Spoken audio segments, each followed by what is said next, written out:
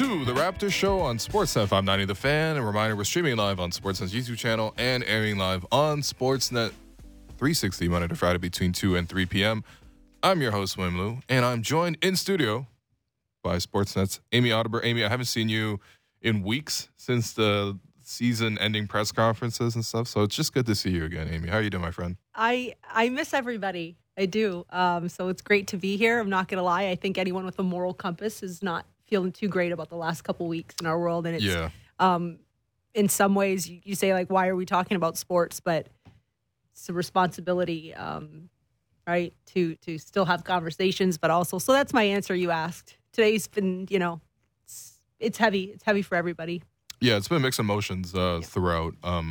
Actually, by the way, I really appreciated, before the Heat game yesterday, Game 5, between the Heat and the Celtics, pregame they held a moment of silence. But I also appreciated the Heat actually went above and beyond and urged people to contact their local Congress people and just let them know of, like, sort of the changes that they want in the society. I mean, look, this is one of those things where being in Canada, I do feel a lot safer with the idea that, there are not just tons of firearms everywhere. I mean, I'm sure there's still some, but not to the degree that exists in the States. But, I'm happy you brought that up.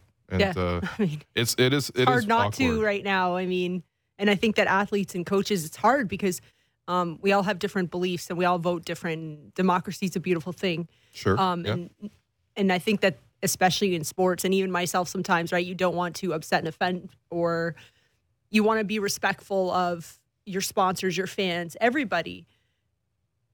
I think people are tired of trying to be respectful. Yeah, absolutely. Buffalo's half an hour over the border. Yeah. That was a racist attack. Yeah. Domestic terrorism. 19 kids. I mean, people are sick of trying to say, of be respectful and do the right thing. Steve Kerr's actually calling people out by their names now. Yeah. Something's got to change. So, yeah, I thought with the Heat and the way that they sent that message out yesterday was also people have to feel uncomfortable. Yeah. They have to feel uncomfortable, and it shouldn't be here, but it is. Yeah, I mean, it got to the point where it's like it happens every week. And not to make light of it whatsoever, it's just it happens every week. You're almost exhausted.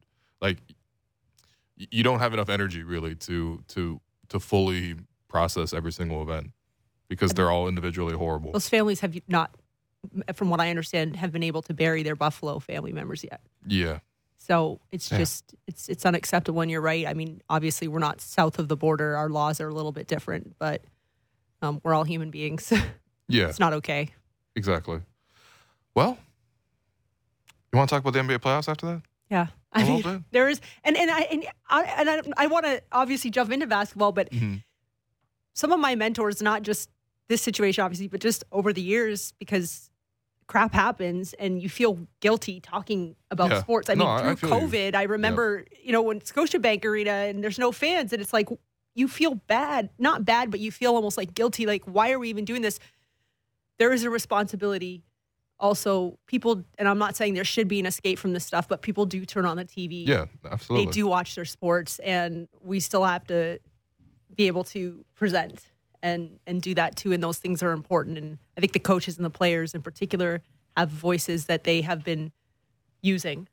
And so let's respect them and their jobs too, and talk a little bit about what they're doing. No, I love that the NBA in particular has been very willing, both the athletes, the coaches, the organizations, even in general, have been willing to sort of use their platforms. And I mean, like, I don't know, you think about it too. It's just like, what good is a platform if you don't really use it? Like, you're almost essentially squandering it. And look, I know people are like, well, I don't need my athlete to tell me what to do. Some people, honestly, they're humans. Think it's not. They're people. They're not trying to tell you what to do. It's just like there's a lot of people who want something done, and they individually have very small platforms and really only have the extent to which that they can vote. And by the way, the voting options are generally not like, you vote and things magically happen. I think there is a limit to democracy in that sense. But I think, for these athletes and the players and the coaches, like, they are speaking on behalf of tons of people who want something done. Well, something very basic done. But and their fathers. a lot of those players are fathers, and they drop their kids off at school. Yeah. And it's just, So, I mean, I don't like that angle at all, that they should just show up and play sports, because they are people and they deserve to have their voices heard. And they're speaking from what they're speaking from and what they feel. And quite honestly, it's echoed by a lot of people. And quite honestly, it's the playoffs did feel like a bit of an afterthought in a sense. But they shouldn't, it's Eastern and Western Conference Finals, and they're close series. And well, they're not that close. I think that's actually one of the big issues that people are trying to take umbrage with. One of them's close. Sorry. I think I would be very surprised if one of them doesn't end tonight. I would be very surprised if Golden State doesn't just take care of business on their home court. Are we talking hoops now? Yeah. Okay. Yeah, we're in the hoops talk portion of it.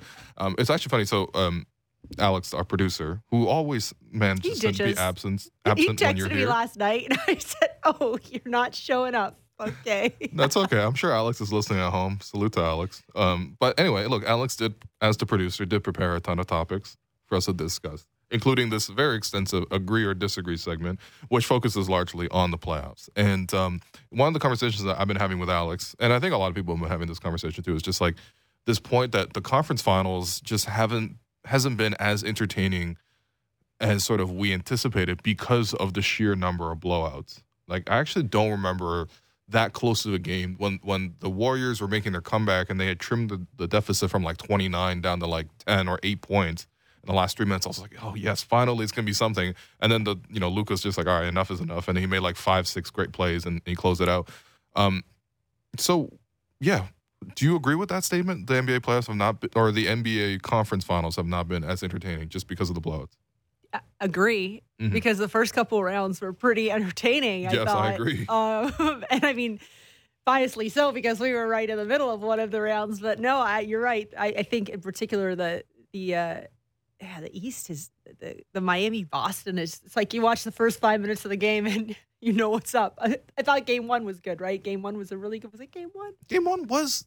Yeah. Game one was weird because, look, the Celtics came out, played really well, and you're like, okay, the Celtics are the better team. They're going to take care of this. And all of a sudden, the Heat just had a tremendous third quarter, flipped the whole game, and they won the game. But then I don't understand really what happened in game three, to be honest. But, like, every other game in the series has sort of confirmed to me that Boston is just, like, much better than what Miami has right now. I don't fully agree with that. I think Miami, Kyle and Max Strus going 1 for 28 in the last two games. Yeah. That's an absurd stat. Yeah. When you say what they have right now, because they're not healthy, and I'm not saying any team is healthy right now. Right. But they are noticeably banged up. I do think Strus, is it his hamstring that's a little, he hurt, like he went into the locker room, came out. He's not fully healthy, but I mean, yeah, it's just been, it's unfortunate because you want, like, if those two teams are healthy and they're going at it, that should be a good series. That should be a fun series. And to your point, it just really hasn't been super exciting. Yeah. Do I think Miami's going to go in there and play tough? I can't say they're not going to. I mean they played tough last night. They played pretty tough, especially in the first half. It was fairly close.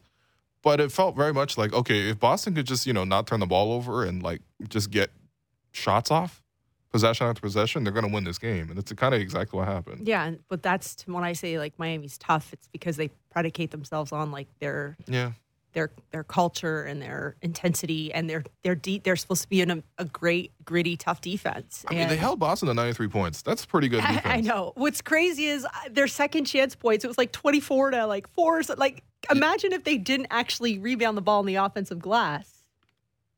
Yeah. Well, I mean, that's the thing with Miami right now is just so in the regular season, they were the number one team in 3-point percentage. Yeah. And now you're looking at it 7 of 45 from three last night. That's 15.6%. And these aren't like bad shooters taking three. It's not like Jimmy Butler took like 10 threes and it's like, okay, that brought down the percentage. He did take 5, which is higher than usual. But like again, Kyle and Strus, like they combined for 0 of 12 shooting from 3. And I'm probably going to get hammered for saying this. I don't even know exactly where I fall because I'm not in the Miami Heat's practices. Like, I'm not on their team where I'm covering it. But just the whole Duncan Robinson, like I think he's one of the best shooters in the entire NBA, and he just hasn't been able to contribute now for 2 series, basically. Yeah. And so it's just a weird. I will, full disclosure, in September before the ball even went up, I picked Miami to get out of the East. So I'm a little bit surprised with the numbers and some of the stuff we're seeing. Wow. Yeah, it's totally uncharacteristic. And I mean, Duncan's starting to get off the bench now, which is helping the Heat to an extent. I mean, he had 11 points last night. If he can find rhythm and they can somehow get to the finals, that's huge because he has to. I just think your shooters have to make shots. This is the conference finals and eventually the NBA finals, and your shooters have to make shots. Somebody has to. Yeah, it's weird to me because, look, they paid Duncan, right? Yeah. $90 million over 5 years. He played a big role for them the last time they went to the finals in the bubble. Has started for them pretty consistently. This season, he's had a down year. He's lost his confidence to some degree. His 3-pointers, but if you look at his numbers, he's still I think he led the team in 3-pointers made, which is crazy. I know I agree with you, but to the point of he is an elite shooter because he's having a down year, yet he's still one of the better 3-point shooters. Yeah, it's problems on the defensive end, and that's where. And I'm not going to sit here and disagree with the decisions they've made because they, the opposing teams would be really attacking him. Mm-hmm. Just think, if no one's playing good defense, someone's got to hit shots. If you score 80 points in a game where you had 19 offensive rebounds, think about that. Like that's why I said that. And I think it was 24 second chance points. Yeah. Like, what was the second chance points column? I don't have the stat, but it was like 24 to I think it was less than 10. It's fairly close because, look, the Celtics, not only were they making shots, but they also just prioritize getting back in transition because they also know, look, if we get back in transition, if we don't turn the ball over, and ideally if we get our defensive rebounds in order, we're going to wash this team. And that's the thing for me, where it's like looking at Miami, it's just like, yeah, it's really tough seeing them in this current condition. I think in the topic of blowouts, like, what do you think is the reason why, like, so many of these games have been so lopsided? Is it because, to me, my theory is because teams are shooting the three so much now, they're higher variance shots and they're also higher variance outputs, right? So if you get really hot from three, you can definitely blow a team out. Or if you get super cold from three and you're basically only taking threes, you're probably going to lose by a ton. Yeah, I mean, and I don't know. And part of it too, I'd like to say, is just when you look at Boston and you look at Miami, these are two teams that, and especially when you look at like a Marcus Smart and those type of guys, like, they got a different kind of chip on their shoulder, or like this is ingrained. And so when they lose, they want to come back and they want to be tougher. And it's just been a weird response every single night. Yeah. It feels like. Yeah. And I mean, I think the Memphis Golden State series was also another one where you're just looking at it and you're scratching your head. That series is impossible to predict game to game. What? They were like, oh, the Warriors lose by 50. Oh, the Warriors watched the Grizzlies. But I know. Okay. I would say this is when I thought that Memphis was in trouble. And it's when they won that game. They were up like 55 or something. Yeah. And Steph and Draymond were dancing with or whatever they were doing with the Grizzlies stadium hosts. Yep. To like the whole whip that trick, whatever. Like, I was like, oh, they're going home. And like, they're chilling. They were like, at first I was like, oh, God, like, but then I'm like, oh, they've been here. Like, they're like, this is crazy. So, sorry, like, I don't have an answer as to why because at this point in the playoffs, you expect compete. Yeah. You expect compete, and wow. And the other guy I just want to really quickly is like Al Horford.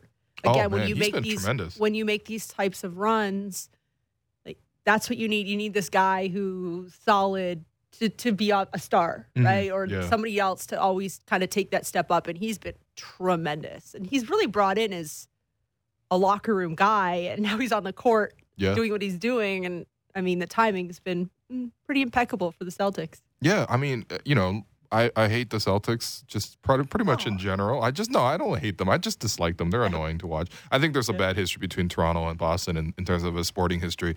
I think... But to compare this current Celtics team to like a title team like the 2019 Raptors, like bringing Horford back was very much like bringing Mark into the mix. It's just like a dependable guy. Look, he's not going to like score 20 for you every single night. You probably don't even need that from him. In a couple nights though. But when you need him to do something for you, he's there. He's reliable. Yeah. He's gonna defend a tough assignment. Both guys actually did a really good job on Giannis. Yeah. The comparisons there. And then, the 3-point shooting, the passing. just like making the right play. And he's, again, like it's not a high usage guy. He had 8 shots last night, but he was super impactful. I'm very impressed by Al Horford every game. I keep wanting to go back to the meeting that Ime Udoka had. Remember when they were really struggling early? Yeah. And I heard some reports on the radio and conversations where he just 1 through 12, like everyone got it. Mm-hmm. And really that's because they started off really tough. Like they were losing a lot. Remember early on Boston, they were not good. And Jason Tatum and I'm blanking here. Jaylen Brown. Yeah, that's it. They were not playing well together. And, sure. You know, there was a lot of stuff going on and some media talk and press conferences. And then they were having players only meetings. And Marcus Smart was like, you guys got to pass the ball. Yeah, like there was a whole wedge of things. And I missed those days. Had this meeting. And I mean, man, what I was talking about these like younger coaches that are just making these impacts. Yeah. I would love to have heard what was said in not even just maybe that one meeting, but maybe that week. Mm-hmm. Yeah. No, I think a couple things with Ime. Like number one, this has been highlighted a ton, but he's like brought this like level of toughness to the team. Even in the timeouts and stuff, you see him like just yelling at his guys all the time, which is, I think it takes a certain level of buy-in from the players to sort of accept that, obviously, for that to sort of click with them. But I think the other part that's overlooked is just like, I think tactically he's done a really good job setting up his team. Like defensively, tapping into this like, okay, we have lots of size, lots of athleticism on our team. We're going to switch a ton, and we're going to neutralize pretty much every pick and roll thrown at us. Works, doesn't it? We know that can work sometimes, right? Right. We're going to have Robert Williams, but he's not going to guard the center a lot of the times. He's going to come over and help and protect the basket. Turns out, I mean, like he's a tremendous shot blocker. That's going to work really well for your team. They're like, okay, we need more pieces on the roster. Let's fit in a guy like Derek White, who, again, is like only good like half the time, I would say. But half the time when he's good, it's like, damn, okay, that team's already really good. If he's going to be on two, you're pretty much going to win the game if you're Boston. Like, he's done a good job tactically. Like, you see game after game, he does good adjustments. I thought in that Milwaukee series, like, you know, I thought he kind of ran circles a little bit around Mike Budenholzer, who by Game 7 was just like, oh, I'm going to go back to my strategy of just not guarding the three-point line again. It's like, you can't. How are you back here? Yeah, how are you back here? Chris Middleton not being available really hurt. Yeah, fair Milwaukee, enough. I think. But yeah, definitely a lot of coaching adjustments. I think you got to have that going on at this point in the season, right? Because in a series where you're going back and forth, I still think Miami might get out of this one. I really do. I like it. I like it. I think it's so hard to believe that they're not going to go to Boston and just be like pissed. You know, like Game 5 on your home court. That's that game. Like that's the game, and they just didn't play well. Like I think that was like a 24-4 run in between the third and fourth quarter, and that just doesn't happen on their home court. So I don't know. I guess we're gonna as much as we say they're not excited. I don't know. I'm pretty pumped up thinking about this series and where it is right now. No, it's fair. I think the other part too is just like, okay, look, people are complaining about like the blowouts or anything like that. I think the defense is also really factored in really nicely. Like this series is like peak Eastern Conference, like throwback style. Like it's super physical. It's so gritty at certain times. Guys are diving on the floor. I mean, the physicality in the series is just tremendous. And, you know, like when you think about like styles of basketball, like Western Conference style basketball, Eastern Conference style basketball, like this is very representative of the East, even historically. I feel like we've switched a little and you're being me and just like being positive right now. Cause I loved it. You know, I love tough defense. Like it's not pretty when you can't make a shot. And I don't think it's necessarily just been because of the defense. I think you got some players not hitting shots that they usually hit. So, I guess for balancing each other out. Yeah, the defense has been great, but I mean, we love watching the ball go through the net guys too, gotta right? Make shots. You're right. Look, I'm trying to play devil's. I'm trying to pump some excitement. I'm trying to talk myself into being excited for this series because I really was. Through the first 3 games, I was like, wow, look at this series. It's incredible, blah, blah, blah. And then I was like, I don't know. It's just, I feel bad that Miami's so banged up. The other question I had that really Alex put in this chart, which I'm probably going to disagree with, but Alex has put in here, true or false, the Boston Celtics are the team to beat for the next 5 years in the East. False. Yeah? I can't agree with that. They're tremendous. They're really good. They're really young. All the guys are under team control 5 for the years? most part. Okay, let's say 3 years, because you're right. 5 years is like too long in the NBA. We could say 2 years. I mean, you look at a team, I'm sorry, Miami, because of where they're located, are always going to be a free agency, you know. Okay. And I mean, I don't want to. I still think there's some hope in Philadelphia here. I don't know what it is yet, but they've got, and it's just, we've all learned, they've got this really passionate, fierce fan base that is going to at least believe, very fierce, at least believe that they're going to be there. I don't know. Like, yes, Boston definitely. I mean, as they are sitting here, quite possibly close to punching a ticket. Hello, what about this team that we like to cover up here? 2 to 3 years. Yeah. I mean, healthy 2 to 3 years. I will say I do like how the Raptors match up with the Celtics. Absolutely, yeah. I think we could defend them better than a lot of these other teams that they've faced so far. I just don't know if we have the firepower to like overcome them in a 7-game series at the current moment. Yeah. But guys got it. Maybe they take a few steps forward and you add a couple more pieces. And that's what I would say in a 7-game series. I'd love to see it though, because again, I'm just gonna say it, like, Precious is 1 year older than Scotty Barnes. He's a young guy. He's figuring it out as he plays. What does Precious look like in 2 to 3 years? What does Scotty look like in 2 to 3 years? If this core is still here, what does OG like? Yeah. What do these guys look like in 2 to 3 years? Because they're long, they're versatile, and some of them are very strong and quick. Yeah. So it's like when you talk about switching all 5, playing physical, you like to believe that this group up here feels that they can match a lot of those things, if not all of them. Right. No, I think that's a good point. And I've actually thought about the Raptors team design and the construct. It's not too dissimilar to the way the Celtics want to play or the way they've sort of built the rotation. The Celtics are not a team that relies heavily on guards. Marcus Smart is like that one exception. I think Derek White is a guard. I mean, like, I don't know, man. He's also quite big. He's a hybrid, like just 6'6", long, lanky, bouncy. Like, we love that type of player up here.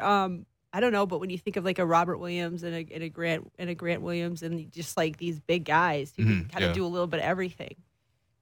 I think we've got some big guys that can do a little bit of everything up here. So the Raptors kind of have the same kind of pieces. The one thing I miss is like an Al Horford type. Yeah. I guess that would be that piece, but it's a little different. I don't know. There's definitely a level of difference there in terms of, I think, Al is clear. I was thinking about it actually earlier today as the release came out that Khem Birch had a knee surgery, right? Which I don't think was a surprise to anybody. That his knee was banged up from like December onward. But and I know that there's a lot of conversations about Toronto that they need their big guy, they need their 7-footer, and I'm not going to sit here and say that it's not something that the front office wouldn't want. They're hard to find.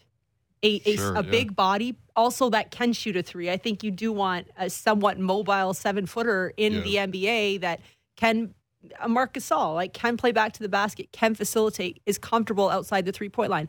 So I'm not going to sit here and say that that's not the direction that they look at all. I mean, those guys are hard to find. Yeah.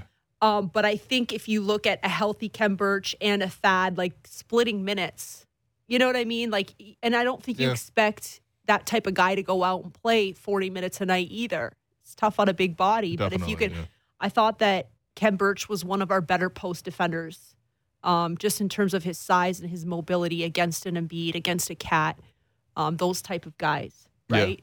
But Kem's not going to go out there and play 40 minutes a game. So then that's when you kind of almost, I think, can use a guy like that as well. Because he's, again, he's not as big, he's not as tall, but he certainly understands physicality and he can move his feet. And I think if you don't have one of those big guys, one of those 7-footers that can do all those things, you have to match them in different ways and try to keep them off rhythm, right? Which sometimes means getting under them and banging, which sometimes means going a little bit longer but playing length. Because as a big player, if you can't feel a body, that's uncomfortable. If you're looking for a body and you can't feel a body.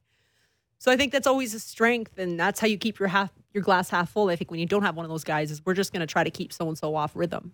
Yeah. And so when I think when you look at guys like, who knows, Chris, like, who knows where these guys are going to be in 3 to 5 years, but Alex, don't give a bad question and not show up, man. Damn, I'm really asking questions on behalf of Alex. This I'm is just tough. kidding. Alex, come to work, all right? I'm just kidding.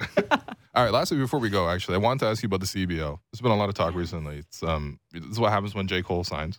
Which is what happens when Jalen Harris comes back from Italy. He's like, super awesome. I will say this: I know the league. This is going to be so the league's just tipped off its 4th season last night, and I've been covering it for 3. And I'm so excited. It is. So first of all, the people that run this league, they're expanding as well as more teams. 3 teams have expanded this year. There's 10 now. Yep. They just work so hard. Like so many guys, men and women, wear multiple hats. It's crazy. And so to kind of just see where it's gone, when Shams is tweeting about the CEVL, Amy's in Niagara Falls, like just so proud. Like, let's go. You know, and yes, it's because it's a big name and it's a huge signing, but really it's just I think it's a credit to everybody to make it an attractive place. It's a really cool brand, and I hope people pay attention. The Elam ending, I am such a fan of the Elam ending. Last night, it was Fraser Valley at Ottawa, and it was like the target score was 90, I think, and it was like 89-87, and Alex Campbell turns around and hits a contested 3, bang, game over. Like, it's so entertaining. It's so fun. You don't get the foul game at the end to extend games. It's a really cool brand. And I know that was a really long-winded, but I'm so excited about the league. And I absolutely just can't wait to get in the gym and get to work. Yeah, no, it's really cool. I mean, the idea of it even is just like, you now have teams like literally coast to coast in Canada. Yep. Like the logistics of that, it's going to be hard to... Fraser Valley to Newfoundland. Yeah, it's gonna be a little bit hard to sort of manage all that, but it's like the idea of it is really cool. It employs a lot of Canadian talent, both in the player side and the coaching side. And I know, like, look, some of the headlines now are because, okay, look, wow, people want to see what J. Cole looks like in a situation like this. It reminds me of when he played in the Basketball Africa League, and it brought a lot of attention to that league as well. But it's just like there's a lot of good things happening here, a lot of good people who are working in this. Yeah. And honestly, the game experience. I haven't personally gone to a game yet, but I'm really looking forward to going to a game this year. Gotta do it. It's fun. I want to know, like, what is the atmosphere like? Like, what is like? It's professional basketball in the summer. So even at broadcasters, maybe we don't wear our shirt and ties. The guys like they're a little bit more like polos or button ups or but it's cool. It's a cool vibe. There's music playing. I don't know. It's just and it's competitive. Like I know we've talked about this. Xavier Moon. Yep. Who is made now, the jump.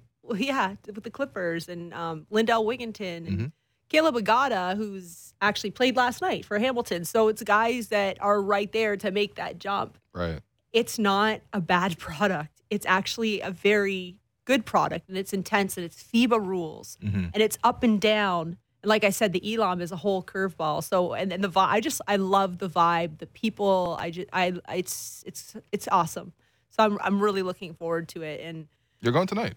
Yeah, I'm going to head over to Guelph. Like, it's so funny. I can't tell you how many miles I put on my car during the season. And now it's like, Amy, like, what are we doing? I've been sitting here for like 3 days.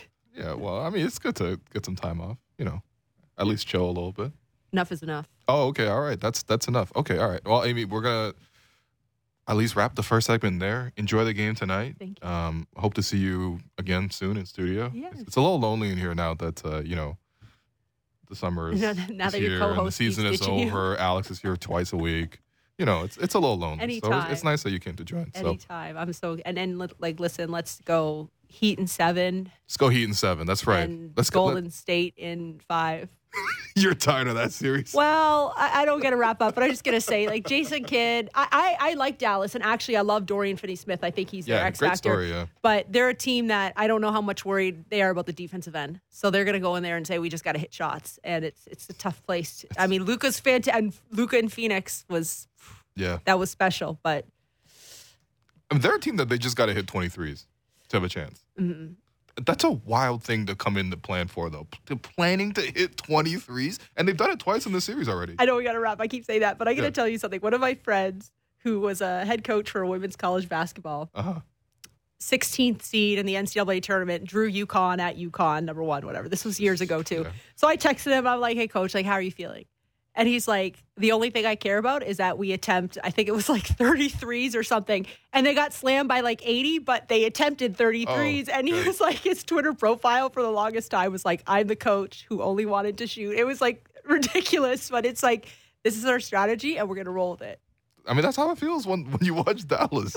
I don't mind. I don't know. Yeah. I think Golden State in 5. I agree. All right. This is a good spot for us to take a break. I'm your host, Wim Lu. You've been listening to The Raptors Show on Sportsnet 590 The Fan. Great daily gambling advice from JD, Blake, and Ailish in the Fan Morning Show's Wake and Rake. Subscribe and download the show on Apple, Spotify, or wherever you get your podcasts.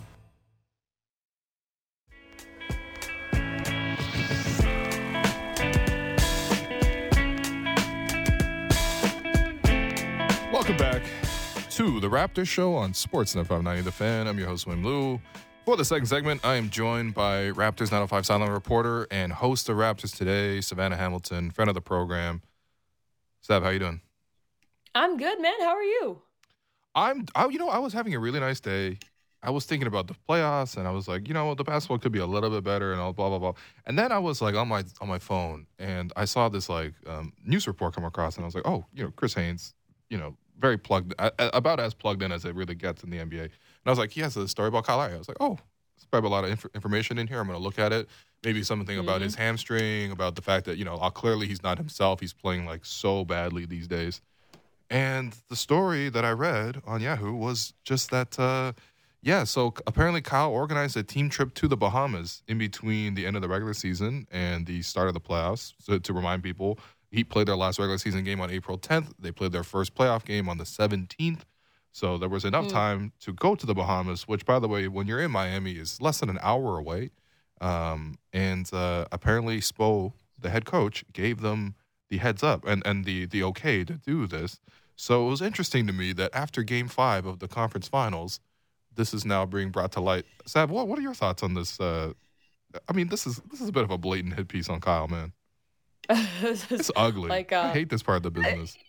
You really? I was gonna say, why didn't I get the invite? Okay. I'm on team 1, 2, 3 Cancun sometimes. Okay. With Kyle Lowry, I could kind of understand it. You need a bit of a break from basketball. It's probably more than just a physical break. It's a mental break. Especially, and you're right. That's not far for them, right? It sounds far because we're in Canada. We're Bahamas. That must. But the weather is also nice in Miami, so it's not like that is.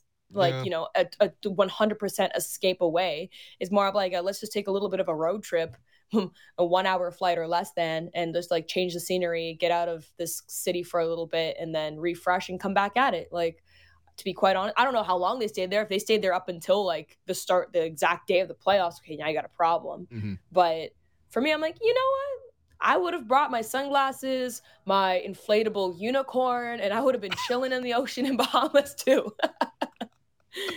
No, look, listen, the reason I thought this was just the timing of it was interesting because obviously Kyle struggled. By the way, the stats on Kyle right now is scary to look at.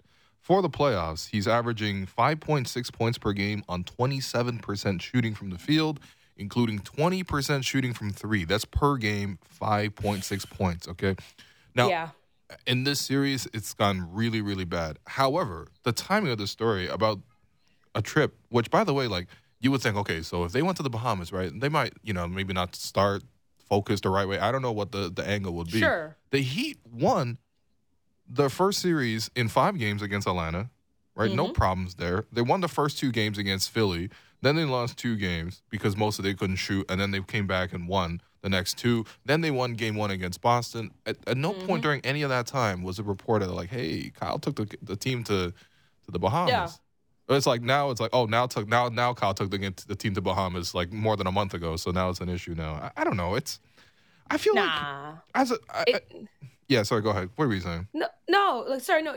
Well, I was gonna say this. It's just it's too coincidental, quote unquote, right? It's too convenient that now when we're seeing Heat really have a battle of a series, which rightfully so. Which maybe with the exception of the Golden State Warriors, but what. Conference series isn't really a battle, right? And they kind of, not saying they walked through the playoffs this year, but it wasn't the toughest playoff series for them this year for the Miami Heat. And now that the struggles are coming out, now that Lowry's not performing well, and by the way, he's also, I don't know how old, 34, 35 now? Oh, he's 36. Oh, 36? Yeah. See, he's literally that meme. You're 36. There you go. He's old man Lowry, okay? This is what happened, and this is why, part of the reason why he left the Toronto Raptors is because, his time passed him by. We had Kyle Lowry at his peak. Now he's playing in Miami. He's not going to be the guy that should be carrying the team anyway. That's a Jimmy Butler job. That's a there's the next generation for that. And so, yeah, maybe on a team focus level, you could argue it wasn't the best. You could argue it was the best to hit reset. But is it convenient that's coming out now when the team is struggling? And especially if they end up losing this series, then it's definitely going to be like, oh, well, what are you doing? But I think that if it hasn't affected them really up until this point, then, well, this is just playoff basketball. It doesn't really have anything to do with if you went to Bahamas 50 minutes away or not. Yeah. No, look, I just don't like the timing of it. I think, okay, so what have you made of Kyle's struggles in just in playoffs in general? Like, okay, we know he's been dealing with a hamstring injury. It caused him to miss time in the Atlanta series. He did make a return against Philadelphia. He did not look right when he came back against Philly. He was kind of laboring. Not kind of. He was very much laboring. And, yeah, he missed time at the start of the Celtics series. He's come back now. I don't know. I mean, how much of this is injuries and how much of it is old age and sort of a deterioration? It's age. It's age. Okay. It's age. Okay. Facts. Like straight up. No like excuses. 36 years old? No, not really. Not like it's when you get to that age, like, there's the injuries prevention even is a lot harder to handle, to deal with. And so, him being 36 and yeah, we're kind of seeing, unfortunately, a bit of a shell of his former self. He's not as aggressive as maybe he was before on both sides of the floor. He's not, the guy in transition. We haven't really even seen him take that many charges, right? Like I haven't seen Lowry take half as many charges, I swear he did with the Raptors throughout even the course of the Heat season. So, it's just one of those things where he doesn't probably want to put himself in a position to get injured. Don't forget, like you mentioned hamstring, but how tedious has that back been for him as well? Oh, yeah. And I'm sure it's so easy to trigger that. Yeah. Oh, yeah, right? We got good taste of that in Toronto when he was here. So you can only imagine that he's not trying to re-trigger an injury like that, a hamstring, on top of stuff that like is not even worth mentioning in the reports, right? I'm sure he gets knickknacks everywhere. Everybody does in the playoffs. But when you're that old, I'm sure you feel it a whole lot more, Will. Yeah, we should have had Alex in here to give us a specialist opinion on what it's like being 36 and playing basketball. But me and Alex actually had played basketball against each other for the first time actually ever. Oh? This past week. Yeah, we were at Harborfront. You guys never played each other before that? No. Funny thing about most, people who talk about basketball and cover basketball, we're not real hoopers. That's what makes you special, wow. Savannah. That's what makes Amy special as well. You guys actually hoop. No, we ended up like, I don't know. We ended up playing. Like, it wasn't totally planned, but we ended up joining in, hopping in. And by that I mean like Alex was literally wearing indoor soccer cleats as shoes. Imagine that, right? Imagine wearing cleats on, not like the plastic cleats, but like a soft cleat. So anyway, that was probably not as much attraction for him. So did you cross him? Like what happened? Like who scored out? Who won? He did not score on me, but I did score on him. But it was like, if I could cut or whatever. I posterized him is what I just heard. Well, you know what? I wish he was here to defend himself, but I did flash across the lane. He was covering me. He was a beat slow. He didn't see me back cut him. And by the time that he did catch up to me, it was right under the basket. I caught the pass midair, and I kind of put it in reverse. Didn't have a lot of points in that whole run. I'm not going to lie to you. Neither did Alex. But I did score on him for content purposes. So anyway, I think he would have the consult on what it's like being 36, and I'm playing an intense style of basketball. No, but I think with Kyle, too, is just like, it's sad because I think a fully healthy Kyle can really impact this series. And so to see the kind of slander that's sort of going on right now, it just makes me a little bit sad as a Raptor fan. It makes me even sad as like, just seeing some other Raptor fans like sort of joining in on it. I get the whole idea. This is just sort of like what it is nowadays. Like, a player plays bad in the playoffs, everyone slanders him. This is just sort of like life as we know it. But yeah, I mean, you could say the same thing for Tyler Hero though. Like, he didn't play. And, like, if he was playing, he hasn't even been playing that well this past playoffs as well. No. Like, I think if he was playing up to snuff and he wasn't injured, he'd have a huge impact on this series right now as well. If this was, like, the bubble Hero that we saw in the breakout season for him, like, that would be a great look. Like, the Heat would arguably be putting the series away right now. So you could make that case 100% for Lowry, and you're totally valid for that, as we saw like the 2019 run Lowry. And even then, like that was a lot of Kawhi. That was a lot of Pascal and Fred even. And Lowry was like a great complementary piece to that core. Yep. But it's one of those, like, he's a difference maker for sure, but is he the sole piece that you need? No. Mm-hmm. So yeah, something I keep in mind as well. Yeah, but Tyler Hero, I think if I was to put like the slight more disappointment scale, I'll probably lean it a little bit more towards him. Yeah, and him not being available for a few of these games, but even before that, like, I think exactly, his defense has been obviously questionable. Even his shot selection in some of these games is just like, I don't know. It looks like he played in Game 3 where the Heat actually won, but like he like took a shot. He was like cold in that game, forced up a shot, got the rebound, bounced right back to him. He's like, oh, let me just take this mid-range jumper, and missed that one as well. And it's like, yo, come on, you gotta like switch it up at some point. Anyway, whatever. This exactly. I do feel bad for the Heat in a sense, but I think from the Raptors' perspective, like, I mean, did Masai was Masai not absolutely right about the timing of this? You know? Yeah. Well, okay. Well, pivoting Masai in a different direction is like the being that knows all. I swear. Like the basketball knows all guy. Like, yeah, no, he made the right call in terms of getting a different piece in there and refreshing the roster. Because I mean, don't get me wrong, I'm sure said like it was a mutual decision with Lowry as well. But at the end of the day, like he has to look out for the best of the franchise, and I think it's great that Lowry did take that step, not just because Lowry's aging, whatever, but because we have to see the next generation come up. Like with Lowry out of the Raptors, we got to see a more fully fleshed Fred VanVleet first and foremost. And then we got to see more of a point guard position in Scotty Barnes, right? Like, would there have been room to grow? Like we could talk about Raptors right now and get all into the fact that there probably wasn't enough minutes at times to really even develop the bench as strong as they probably could have been. But that's because there's so much young core talent like within your starting lineup, within the first 6-7 guys, that it's hard to, give the time to the 7 to 12 guys as well, because they're so young. And Amy touched on it before I got on as well, right? So Precious Achiuwa's, we saw the growing pains of his game throughout this season. We saw the growing pains of Chris Boucher a little bit, even though he's on the older side of the scale if you want to look at the NBA side of things, but still like his role kind of more expanded this year. And when you have a veteran player taking up a lot of minutes on a team, and rightfully so, like we all know he earned it, it's one of those things where it can stunt the growth of your team if you're not careful.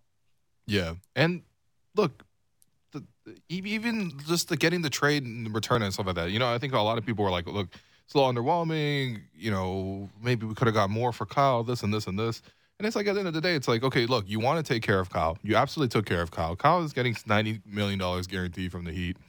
Nice. Which, like, you think about, this is year one of that deal, right? So, I mean, he played really well in the regular season. It was absolutely worth it in the regular season, but come time to playoffs, he hasn't been healthy. Hopefully he can be healthy and, whatever. But look, the Heat made the decision that they did. Yeah. But from the Raptors' perspective, you absolutely took care of him. You gave him just an incredible homecoming in April. It was one of the highlights of the season for me, just seeing how much love he got, how much Kyle enjoyed that. And obviously Kyle walked away with the win too. I'm sure he enjoyed that most of all. But, you get Precious back, and like, would Precious not be playing in this series? I feel like Precious would be a big piece in this series.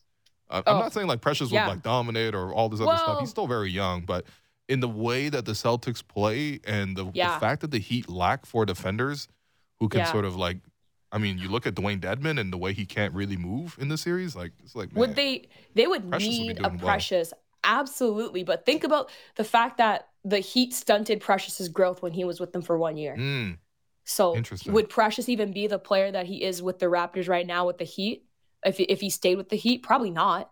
And I'll have to say also, quick side note to your comment about Lowry's return game. Absolutely, the Raptors organization did such a great job to bring him back home and welcome him back to the Scotiabank Arena. And it was one of my favorite highlights of the season too, because I got to hang out with you and Alex a little bit at the game. So that was awesome. Yeah, that's right. Honestly, I know, get all sentimental. Yeah. That's the thing I actually miss about the season being over. It's just like, honestly, a lot of my friends are just media people. Literally. And like, I mean, like, yes, we could organize to like meet up outside of work, but it was very nice to just like see you guys like every week consistently. I miss everybody is what I'm trying to say. Yeah. Yeah, I know. We miss all Raptors media listening to this. We miss you. We miss you guys. But yeah, no. So Precious, I think we got a great piece out of him. Hey, I think everybody could say that, right? I'm just saying, there's no takebacks on that Absolutely deal right now. not. Not right now. Absolutely. Yeah, think about what his development and his growth is going to be even next year. Like, I think about the work he's going to be putting in this off season. Like, if there's one tool that you would like to see him refine in his toolkit going into next season, what would that be? Honestly, I think the 3 is already starting to come around for him. So I'm just going to assume that there's going to be some baseline of, like, he can hit threes on a consistent level.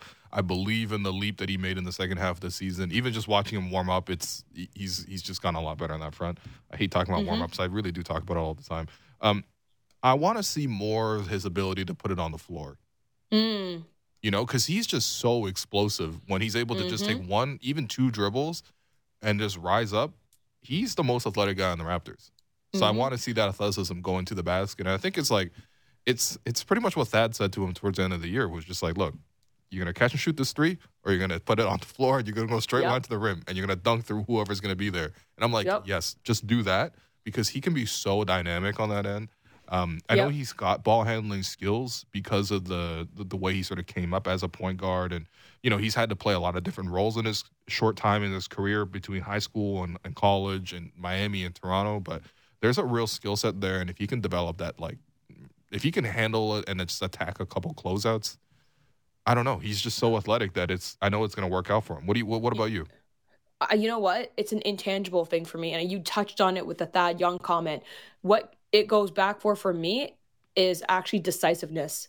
I think when you commit to whatever action you're thinking about doing, like whether that's getting the ball on the floor, driving straight to the rim, then he's almost unstoppable because he's that explosive. If it is shooting a 3, I think his percentage would go even higher if he's comfortable with that confidence to make the decision. I'm shooting this, right? Instead of the hesitation. I think we saw a lot of his wheels turning in his head this past season of like, do I drive this? Do I shoot this? Is anybody going to get mad? Like, there's lots of like options on the floor. Am I the guy? Like, nah, I think he needs to come in and with the confidence and decisiveness of like, nah, I am that guy. I can put the ball on the floor. I will do that. And that's going to be his strength. I think exploding to the rim is definitely his strength. Shooting will definitely be his secondary thing. But if he defines that shot and makes it consistent, like it gets up into the high 30s, like that'd be a dream. But like percentage wise throughout the course of the season, we're laughing. Like that's quite the piece that we can't lose on the Raptors for sure. Yeah, listen, second half of the season after he was named to the Rising Stars game, 12 points per game, 6 rebounds per game, shooting 39% from 3 on 4 attempts per game. All right, that's not just like a 39 because that's not like a JV 39 or a Amir Johnson 39. Okay, that's a real 39%. Hit 46% from the field as well. Like, there and obviously was very good on the defensive end. And honestly, we're kind of running out of time for this. You really got only a minute, really. But what's Precious's path to becoming a starter too? What's funny is I was going to ask you that too. Okay, good, I was going to have that conversation because I really liked it when he played in the starting group. Now, when everyone's healthy, it's very hard to bench somebody. But I don't know. He was like the 6th starter for me this season. Yes. 100%. He was a 6th starter. Like he could have easily started as he did a few times, right? But yeah, no, he's on his way to being a significant player. I'm not going to say superstar. Obviously, that's hard to predict because there's always that element of an X factor that you kind of see a little bit later on in a player's career. He's so fresh. He's so early. As Amy said, only a year older than Scotty Barnes. That's crazy. Yep. And so I think next year we're going to see the foundational blocks of his potential. Like, okay, this year was defining what his game is. Next year, it's how far can this game go? Right. And I think that's what we're going to see. And so I think I'll hold my expectations in terms of if he's going to be the next all-star, or if he's going to be just a very, very good role player in this league. Fair enough. All right, Savannah. Appreciate you. I hope you're enjoying the summer in Toronto. We all know that's blessed here. And enjoy CBL as well. I know that's what everyone's been trying to watch these days, and myself included. So that does it for us today, though. I'm your host, Wayne Liu, and you've been listening to The Raptors Show on Sportsnet 590 The Fan. Make sure you find The Raptors Show wherever you listen to podcasts and subscribe, and please rate and review our show. Thanks again to my guests, Amy Audibert and Savannah Hamilton. Thanks to our board producer, Derek Brandale, and Jennifer Olnick for helping us with the YouTube stream. I will talk to you tomorrow.